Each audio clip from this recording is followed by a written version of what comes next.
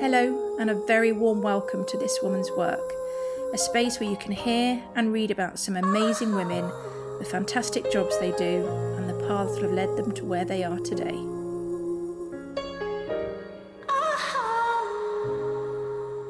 I'm here today with Natasha. Hello, Natasha. Hello.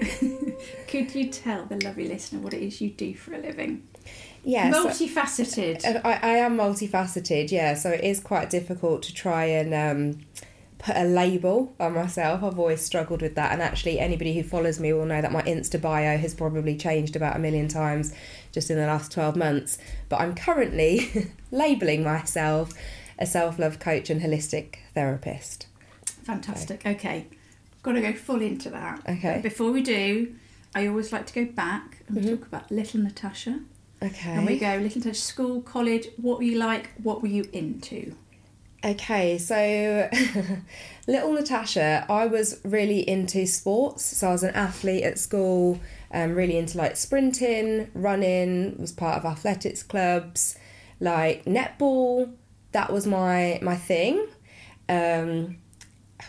I mean, I don't know how deep you want to go into like little Natasha, but a lot of that was to do with like trying to curry favour like with my dad, because actually like the only thing I was really praised for was how good I was at sports, essentially. So, you know, my first business was as a personal trainer, and when I actually look over my life, it couldn't have really gone any other way. Right. You know, because a lot of what I chose to do and probably still choose to do as an adult is rooted in, you know, like those early childhood experiences.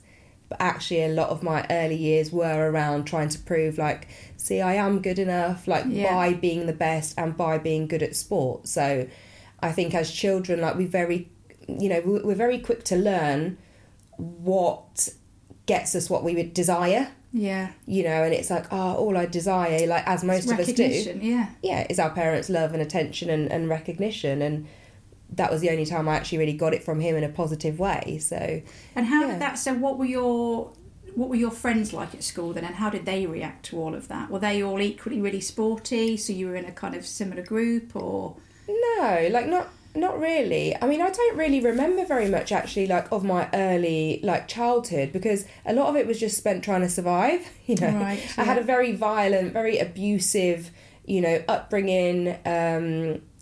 So yeah, I think sometimes the brain blocks out a lot of things, you know, and I've done a lot of work around like past trauma and that kind of thing, and I've sat with a lot of counsellors and psychotherapists and mindset coaches and behavioural experts and that kind of thing. And actually, you know, there is research to show that our brains develop differently, you know, from these formative like experiences. So it's like, whilst a lot of my friends were just like playing out and, you know, pretending they were in girl bands and like doing all of that stuff, it's like my brain didn't have that freedom to just be a child. My brain was like, okay, when I get home from school, like what am I going to be walking? You were on hyper alert. Hyper alert. And I actually described my childhood as like living on a knife edge, you know, like just walking a tightrope. And, you know, how the day was going to go was never in my control. It was always out of my hands.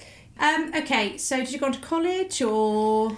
Yeah, so I went to college and I went in the September and I dropped out by the January, so I started like studying my A-levels. Yeah. I think I was doing... that sporting wise or was it more academic? No, so more academic. So I was always like interested in like human behaviour and like the human mind and understanding, and I think that probably does again stem from the childhood that I had. Like, why would you be a parent and treat your child, you know, like you're looking for answers, like why has my life been like this? Because actually up until about the age of 10 or 11, like I believed everybody's life was like my home life. Like we didn't talk about it.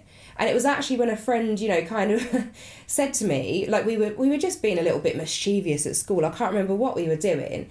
And I said something like, oh God, you know, like my dad would beat me if he found out. And she went, your dad would beat you? And I was just like, yeah. And it was just in that moment, the way she looked, I just knew, like, oh my goodness, like maybe I've said something like, I shouldn't. Yeah. And that's when it all made sense, you know, like those things that you get told, that I say I'm going to own that. I used to get told at home, you know, what happens in this house stays in this house. We don't talk our business, you know, those kind of things. And it was like in that moment, the way she looked at me, it just like all made sense. Like, oh my goodness. And then she said, like in a, you know, like really concerned fashion, like, what, he would really like do something to you. And I just went, oh no, you know, like I'm just sort of saying, so like, because we're being, adjusted, you know, and it was like in that moment, you know, when then the lies began, because I understood, like, oh wow, this could get me into a lot of trouble if I it could get me into a lot of trouble. So I think, you know, like I chose a psychology A-level, law A-level, English, and you did want to do that. Is properly trying to seek answers and justice, isn't it? Justice. Yeah. And actually, I did like a values elicitation like practice with a coach a few years ago, and like justice is like one of my, you know, like top values. And it's like, oh, you know, and I think that's, again, it's led me to doing the kind of work that I do. And it's like, whilst I call myself a self-love coach because I believe self-love is the essence of what runs through everything I offer, it is just wanting, and I know it's not possible for everything to be just and fair and right for everybody, but I do believe that the more that we can tap into our own, you know, sense of self-love and self-worth and make sense of, deservedness, like the more that we can live like the life that we actually deserve, you know, that feels just and right to live. Yeah. You know, rather than the one that was almost sort of forced upon us. Yeah, or the one that's expected of us. And actually, you know, there is a book, and I think it's like the 7 Regrets of the Dying. And it's like that nurse who worked with is it palliative care? Is that what they call it? And you know, like the number one regret of the dying is that they didn't live a life that felt true and authentic to them. Yeah. You know, they lived a life really for others and to be judged by others and based on what others thought. Yeah. So I dropped out of college primarily because, you know, my home environment was not conducive to studying. But what's interesting about that, so I went to college in September, turned 17 in the October, and my dad left, like, literally a few months after I dropped out of college. Wow. You know, when you've been waiting for this moment, like, my entire life. Yeah. But then he left. So, you know, with hindsight, I look back and it's like, well, I could have carried on studying had I known that, you know, in the end, I would have been able to, you know, have that peace, you know, and tranquility at home. But actually, I worked, like, from the age of 12. So I decided that actually I was just going to go to work and just earn money to basically get out of the house so I could be in a position to, you know, to move out. Yeah. So, yeah, I just moved through, like, really the corporate world, moved into, you know, it didn't matter what job I had. I was always like, okay, like, I've nailed, like, this part of the job. Like, what's the next thing? You know, what's the next promotion? Like, how can I climb the ladder? How can I... And so I think still always really driven, really focused. How can I be the best? Like, what can I do next? Like, what's the next skill I can acquire? Because I was judging my worth based on, like, how much money could I earn? How high could I climb the ladder? What other string could I add to my bow? And then I moved to a different company and I was like, oh, you know, that whole, like, oh, I'm earning more than my age. Like, I'm winning at life. Like, my salary is higher than my, you know, age. And then just to sit, you know, I bought a house with a local boy and, you know, just falling into that, you know, living like 10 minutes down the road. Successful, or what you thought was success looked like. It's like, oh, I'm like 22, I own my own home, we've got 2 cars on the drive, we're both earning more than our age, and like, but there was a part of me inside where it was like, if this is how my life is now going to pan out for the next like 40 odd years until I retire, like, shoot me now. I had the house and the job and all the things. And then what happened is my cousin died on my 23rd birthday. And I'd already been feeling, like I said, like, God, is this all there is? Because, like, I've ticked the boxes of what apparent success looks like. And this does not feel like success for me. And then I was out for my birthday dinner. And then my mum just called and basically told me that my cousin had died. And he was, like, 27, had 3 young children. And I just remember, like, I just got up and I just walked, like, out of the restaurant. And it was, like, almost like in that moment, and I'm not saying, like, we were, like, really close or anything, you know, like that, but it was, like, almost in that moment, I just knew that my life would just never be the same. Yeah. I just knew it was just, like, a pivotal moment. And it's not like you know, it was the first death I'd experienced. I hadn't, you know, like, I think I'd gone through, you know, like, probably lost about 7 people close to me, like, in the 8 years prior to that. Right. You know, like, one of my first boyfriends had committed suicide, my nan died, my granddad died, my uncle died, like, again on my birthday, like, so many things had happened, you know, like, in that sort of 7 to 8 years, but it was like something in his death sparked something in me, and maybe it was the age, you know, because there was only like 4 or 5 years, you know, like between us, and I just thought life is so short. We're all out here talking about, oh, could do this, might do that, waiting for the time to be right, waiting for this, and I do believe, you know, everything has its timing. But I also believe actually a lot of that is just us telling ourselves a story so that we can procrastinate and put blocks, you know, like in our own way. Yeah. Because we don't necessarily feel safe or have the resources to go, you know, go do it. And I just thought, no, there's not a chance. Like, I'm just not living out another day, you know, like this. So, you know, within a couple of weeks of like the funeral, I'd left my partner. I was like back at home. Wow. Yeah, I'd gone home, which was like quite hard, you know, like going back to my family home where there wasn't very good memories there at all. Leaving this, you know, like nice home and all of this stuff that I'd built up, and I was just like, I need to travel. So he died on my birthday, which was the 30th of October. By the beginning of December, I was back home, and then basically I think in the March or April I'd gone to Thailand. Wow. So, and how did you know? So how did you know where you were going to go, or what was the plan, or was there no plan? So I didn't have any friends that were like me. You know, like nobody wanted to travel. Nobody wanted to just go see the world and like get out of Peterborough. And I very quickly just realised you're going to have to do it by yourself because you're trying to be like everybody else. You've ticked all of these boxes. You are unhappy. You are unsatisfied. Like, it's time to go it alone. So actually I found a company that did like organised, you know, travel. Brilliant, yeah. And I found that actually I went on this kind of like package thing, and it was supposed to be like for 6 weeks in Thailand. And I was 23 at this point, and there was actually only a few of us that were like a little bit older. Most people like 18, 19, on gap years funded by like mummy and daddy. And I just found myself in this situation where I was just like, geez, like these are just like everything I've been through. Yeah. These are just not my people either. But yeah, I just got to like the local bus station. I didn't know where I was going. I was just like, ticket to Bangkok. Because I thought once I get to Bangkok, there's a lot of, you know, like English speakers, and I can navigate my way from there. And then I ended up speaking to a friend in the UK, and she was like, oh, my friend's in Thailand at the moment. Do you want me to put you in touch with her? And I think sometimes, like, if you're in the UK, it'd be like, oh, well, that'll be a bit weird, wouldn't it? Like, oh, can I come and hang around with you? But when you're on the other side of the world and you're alone, I'm like, that cool. I'll give her a call. I'm like, hey. And actually, like, at the moment, like, you know, she lives over in Dubai, like my friend Donna, and like we speak, you know, like most days now. And this is like 16, 17 years on, you know. So yeah, like ended up travelling all over, like with her, went to like Bali and Laos and Vietnam and oh my gosh, Thailand, so the universe really did have your back, because you then went on a whole way better journey. Yeah. So came back, moved to Manchester. Oh, wow. Worked for a law firm. Whoa.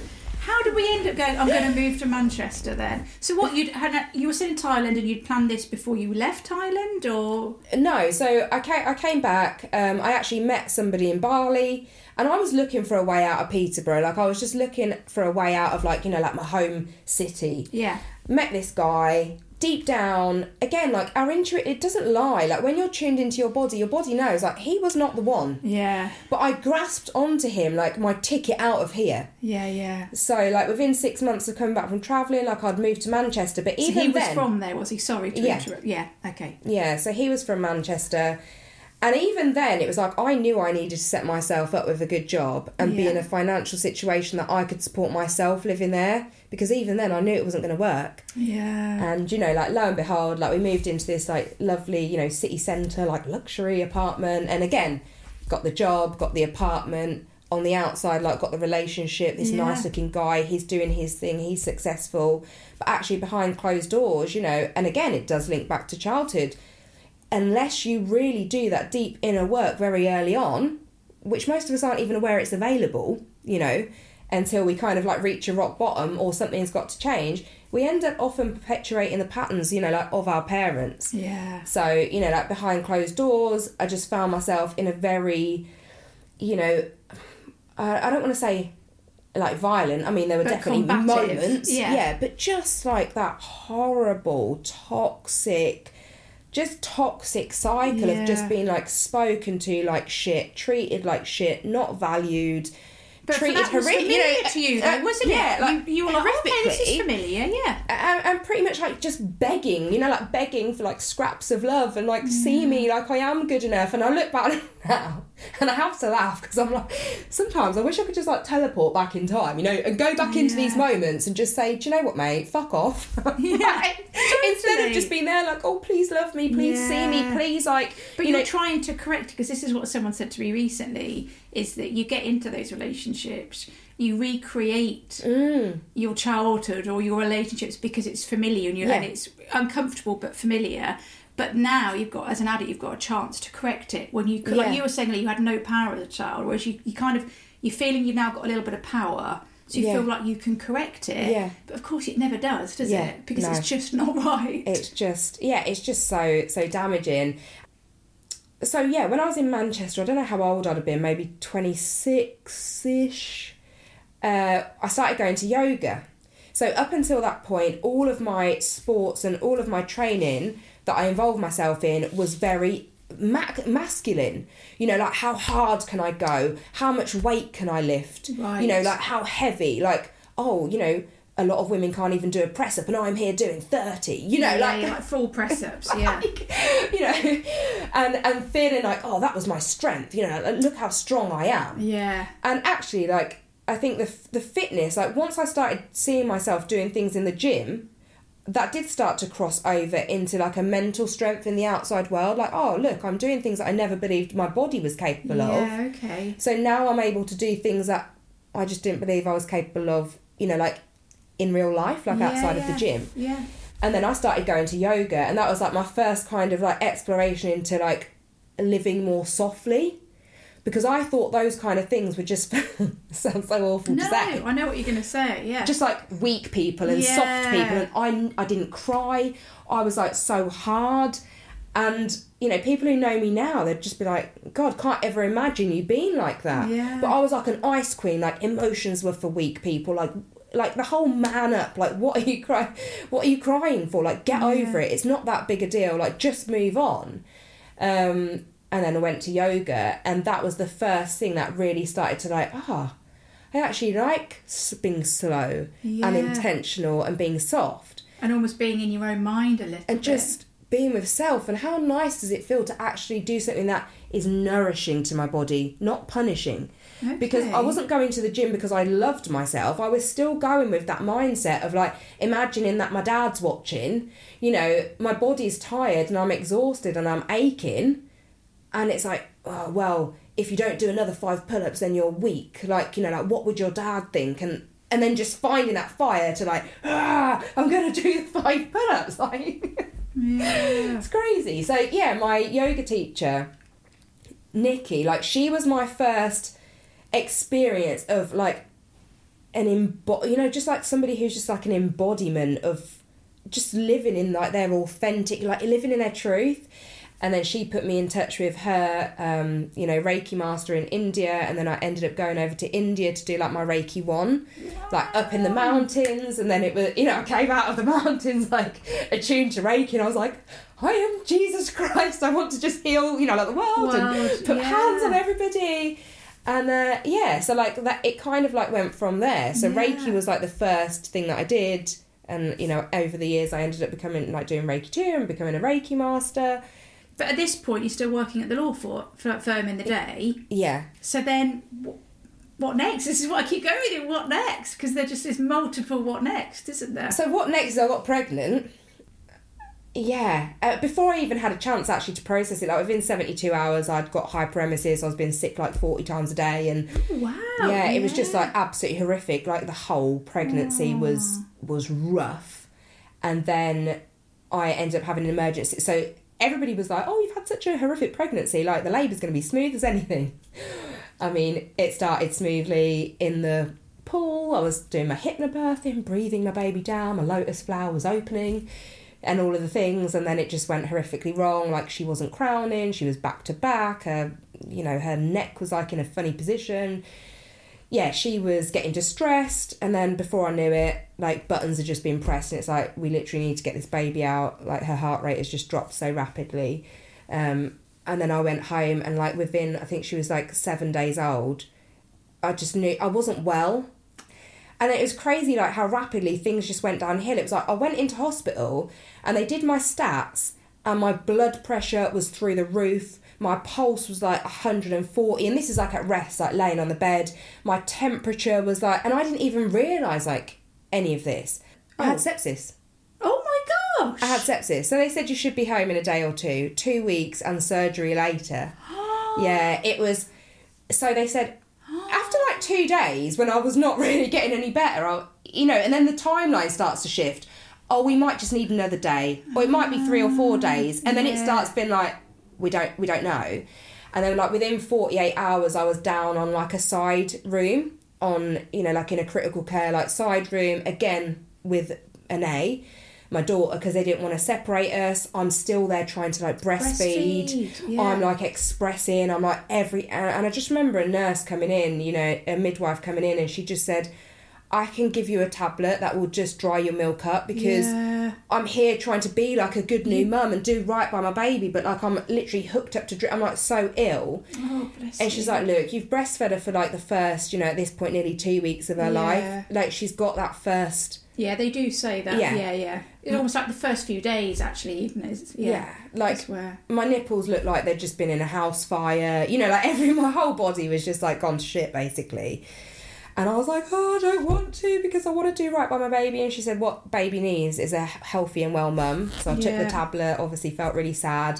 And then it just got to the point where I was like catheterised. I had like a line sewn into one of my veins, a drip in the back of my other hand. I couldn't even like pick her up. I know you have a little life in you yet. I know you have a lot of strength left.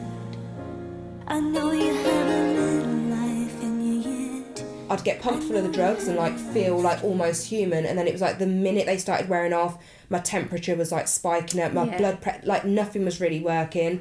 They said like, we're going to have to open you up and like, find out what's really going on. So I went into the surgery. They basically cut me open. I was like so infected. I had like hematomas, like just so much infection from the cesarean, from the C-section, and then I threw myself into becoming a bodybuilder. Oh, but at what point though? How old was your daughter then? So she was like 8 months old. Okay, so you were a little bit better now than so I was a little bit better then. But when I look back, but I guess still off on mat leave then. So I was still off on mat leave. So after going through all of that, I realised that I didn't want to go back to like the corporate world. Yeah.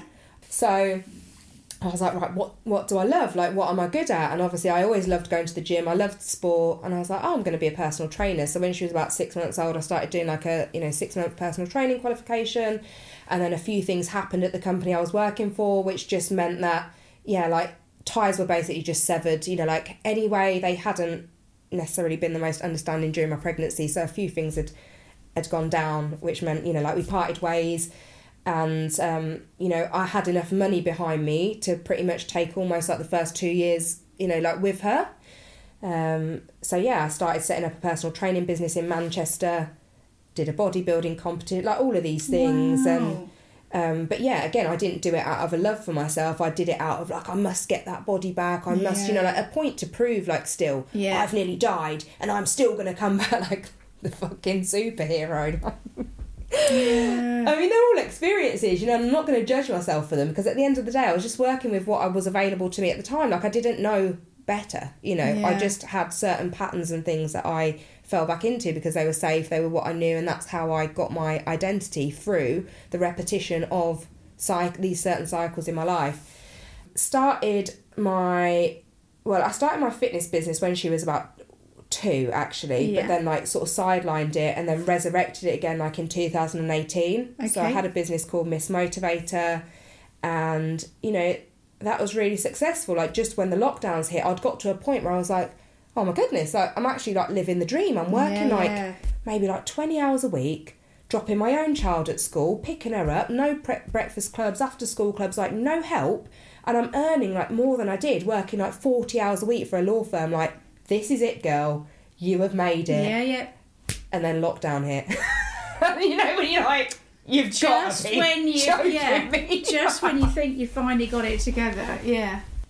yeah, so what had really boosted my income was actually going into like local businesses to do, you know, like wellbeing days. So at that point, I'd qualified then as like not just a personal trainer and a Reiki master, but also a sports massage therapist. Yeah. So I was like combining also fitness yoga. So I was just working with businesses, finding out like what do your staff need. So I was just like, wow, like I can't believe like I'm charging like £800, £1,000 a day. Like this is wild. Like I come from a benefits family. I come from never having the right amount of stripes on my leggings. You know, I've got 2 or 4, but never 3. You know, like being that meal token kid at school. But like when I look back, like even then I was like entrepreneurial, because I'd get that meal token for my dinner and I was like, right, well this meal token gets me like £2.50's worth of stuff. And there's that kid over there and their parents give them cash.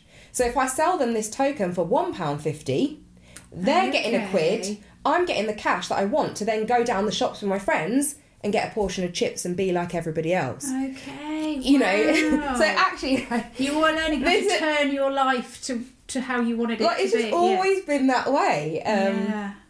So, yeah. But then, of course, lockdown happened, and of course, all those businesses shut, didn't they? Or everyone started working from home, blah blah blah, furlough, everything else. Had to find like a way to you know, to pivot. So pivoted my business online, took all of my, you know, clients online. But also I think what lockdown gave me was just the chance to reflect on, you've been going and going and going and going, and you haven't really ever stopped to ask yourself, like, is this making you happy? Do you enjoy this? Because I was having that same Sunday feeling that I used to get when I was then going into my corporate jobs about my own business, like dreading Monday morning, dreading Tuesday morning, dreading having to watch another woman step on a scale and measure her worth by a number, you know, like watching women like stand and be measured and knowing that they were sucking their belly in like just a little bit, like just to drop a half centimetre or you know, and knowing that actually the women I was working with, a lot of the time the issues were deeper than their weight. You know, like if you think that losing like that last half a stone or dropping that one dress size is going to magically transform your entire life, all the shit that's going down, all of your problems and the way you feel about yourself, you got, you know, I never saw it happen, actually. I'm not saying it doesn't happen, but I never saw it happen. You know, women would open up to me about their childhoods, about their relationship, about, you know, their relationships with parents, intimate relationships with their kids, how they got treated at work, you know, like subtle bullying and everything.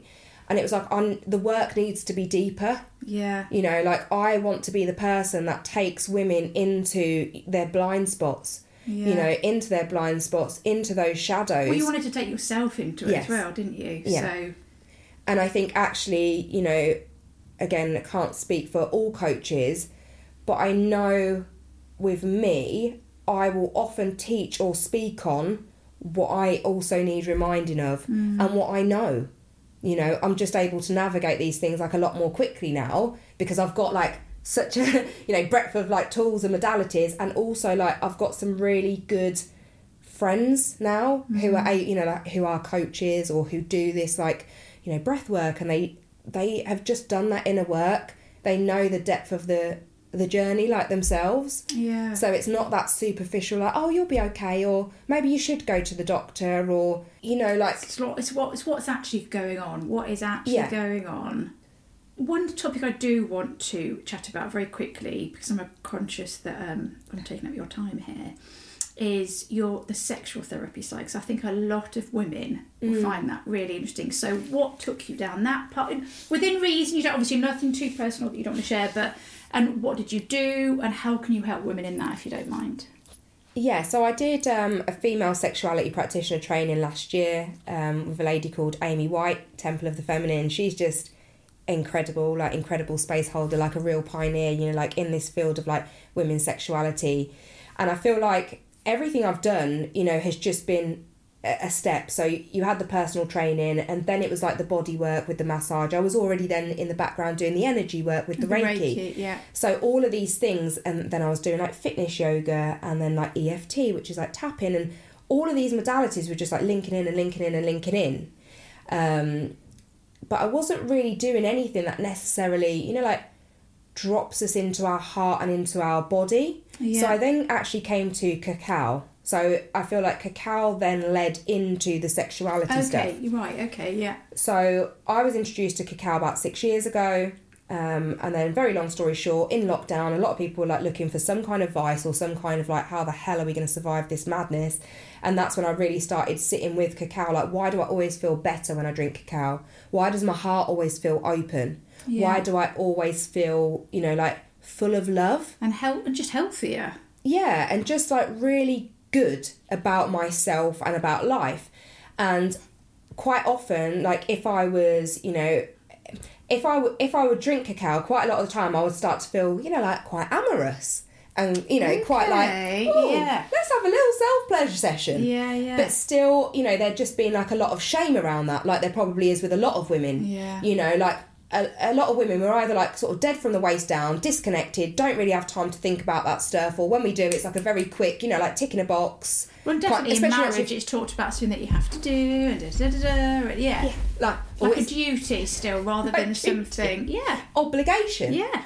Yeah, so cacao definitely opened up like my self-pleasure, like practice, and always just made me feel like, you know, like really nice. But there's still been like a certain element of like shame attached to it. So that religious conditioning, when it comes to masturbation, it's dirty. Oh, just make it very quick, and then you just sort of go about your day and you like forget about it because you definitely don't talk about it. Yeah, you definitely don't talk about it. And then I don't know, like it just came into my field that I started seeing Amy's posts more, and I feel like things reveal themselves to us, like when we are, you know, when we need to see them. Yeah. And then I saw that she was doing this training, and and she was like, I've got one space left, and you're like, that is my space. Wow. And I don't really know why, but again, as I'm a manifesting generator in human design, and the way that my energy works best is I'm here to respond to life.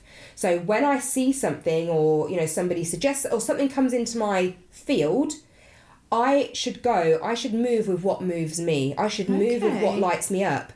I did that like a 6-month practitioner training with her in like 2022, and I'm just starting to like really weave it. In person or online or both? So online, but it's quite intensive. So we were doing like 3 sessions a month, practice sessions. So everything that I do with women, I've experienced myself. Yeah. Not just from Amy, but we were like partnered up with other women in the group. So we had to do like the practice sessions on each other. So I'm only really just starting to like weave that into my work now. So like at the moment I'm doing a group coaching program called The Woman Within, and I pull on all of the different strings of the modalities that I have. And then one of the things that we do is just a guided self-touch ritual. Yeah. So it depends on who you're working with, but you're not going to just go straight into like, oh, you know, we're doing that like internal work and like going straight up in there. Yeah. Because different people have like so many different experiences of even like and hold ups and what sex is. Yeah. Trauma, not even realising that they have been like sexually traumatised or sexually conditioned. Yeah. You know, and one of the things that I came to realise like through this training was that my like sexual archetype is the performer. Yeah. I'll put on a show in the bedroom, like I feel that. Like you wouldn't believe, you know, and the guy's like loving life, and I'm just there like, I mean, it's all right. But like you say, it comes back to the recognition bit, because you're getting the recognition, and I'm with you on that, where you're going, I'm doing all of this. Doesn't matter what I want. He's really happy, so it must be right. Yeah. You know, and you're arching your back and you're doing all the stuff, and like it's like, where's your head at?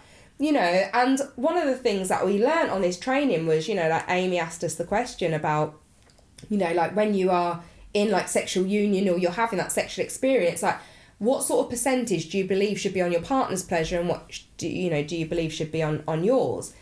And I think I went with something like, you know, like 50-50. I think the general consensus was about 50-50. Because you all thought you should say that. Yeah, like that's just what we believed, you know, like that we're like, and I think, I don't know whether it was from some study that she'd done or some research, but actually it should be more like 80-20. So 80% of that focus should be on your own pleasure, because you should be having sex with somebody that you trust, that they are meeting their own, you know, they're able to speak out their own needs. So they're doing their 80% and you're doing your 80%, and you should trust, like, you're not just there to like, you know, like please that person. Well, let's face it, blokes are doing 80%, aren't they? They'll always do what serves them, won't they? Let's be honest about it. And actually, most of your focus should be on how are you experiencing it. Yeah. Does it need to be slower? do you even want to be doing it at all? Yeah. You know, and then learning about like the female anatomy and arousal, and actually it can take, you know, up to or longer than 45 minutes for a woman to become like fully aroused. And actually when a woman is fully aroused, your yoni pussy, I like to say, but some people are like, ooh, like it's just so many like negative connotations. But you know, your yoni will have like a sucking in motion. It will pull the man in. You know, it will open and it will draw the man in. Yeah, which of course will be pleasurable for him. How often have women allowed themselves, you know, beyond that, you know, we all have that, you know, the sex at the beginning where you just like wet and ready, you know, it's like slip and slide, let's go, like, because you're so turned on. But, you know, like after you've been in that relationship for a while, how often do we actually give ourselves the time and the space to ask, like, what does my body need to reach the state of arousal that it is ready to pull this man in? Yeah, okay. Rarely ever. 2 final questions that I always ask people. Okay. 1, and this might be a little bit tricky, so if you don't want to answer, it's no problem. What advice would you give to your younger self? I don't even know if it's like necessary advice. Just keep trusting, you know, like just stay in your lane, keep trusting your own intuition, and it will all be okay. Like just have faith and just believe that, you know, as painful as things might be, or as difficult and as hard as things might be, I believe that life is happening, you know, life is happening through you. It's not happening to you. It's not even necessarily happening for you. It is happening through you. And again, I don't know if I've just made this up to make myself feel better about my own life, but I genuinely do believe, like, you know, like the more that we go through, the more experiences that we have, the more trauma, I believe it's because the more that we can help others, the more that we can be of service, the more that we can help, you know, like the collective heal, and the bigger the work that we're here to do. The final question is always life advice, which I feel like you've given loads in this chat. But rather than to your younger self, just to kind of throw out what things you really believe in, or you just want to throw out there to women or to men, but just some really powerful mantras, whatever you want to say. I mean, the life advice it's like, you know, when you look back on your life, how do you want to say that you've lived? Yeah. You know, and allow yourself to just be free with that question, like whatever comes up, and start to just observe, you know, if you, how do you want to say that you've lived? Oh, well, I want to say that I've, you know, lived on the other side of the world, or I want to say that, you know, I only work 20 hours a week. Start to then notice instantly what will come in to try and tell you why you can't have that. Oh, yeah, but like, what about your parents are getting older? You need to be here to care for them. You know, oh, but I can't uproot the kids from school. How will I get the money to do it? And then that's where most people get stuck in the starting blocks, because we start to think about logic. And there's a really good book actually called The Surrender Experiment. Can't think who it's by. I feel like his name's Michael Singer. That's coming in. Oh, well done, yeah. That just came in, just it needed to. And that book, again, I read that book, and how he like just surrenders to life and just trusts and says, okay, and just ends up building like this multi-million-dollar, you know, like company just from saying like, okay, not because he chose that this is what I'm going to set out to do, but he followed the breadcrumb trail, and we're always been shown the breadcrumbs of what is next for us, what lights us up, but we try to attach stories to it. We try to, like, we're meaning-making machines. We have to make everything mean something. Like, oh, well, I like fresh flowers in my house, or, you know, oh, does that mean like I should be a florist? Does it mean like, do you know what I mean? Yeah. Or, oh, I've had a couple of people say that to me now. Like, does it mean that that's something I should explore? Does that mean that's how people see me? Like, right, yeah. Do you know what I mean? Just yeah. We don't have to make everything mean something. Let it come, let it go. Like, just surrender to like what is, and just don't ignore those soul nudges. Don't worry about where they're coming from or why or like the how. Just trust that if you move 1% in that direction, like the rest will just like reveal itself, because it will. Brilliant. There we go, ta-da! On that note, thank you very much, Natasha. Oh no, thank you so much.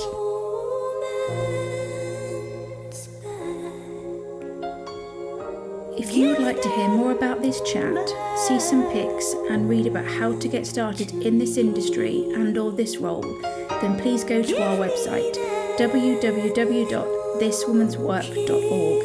The link is on this podcast page and across our socials. Sincere thanks.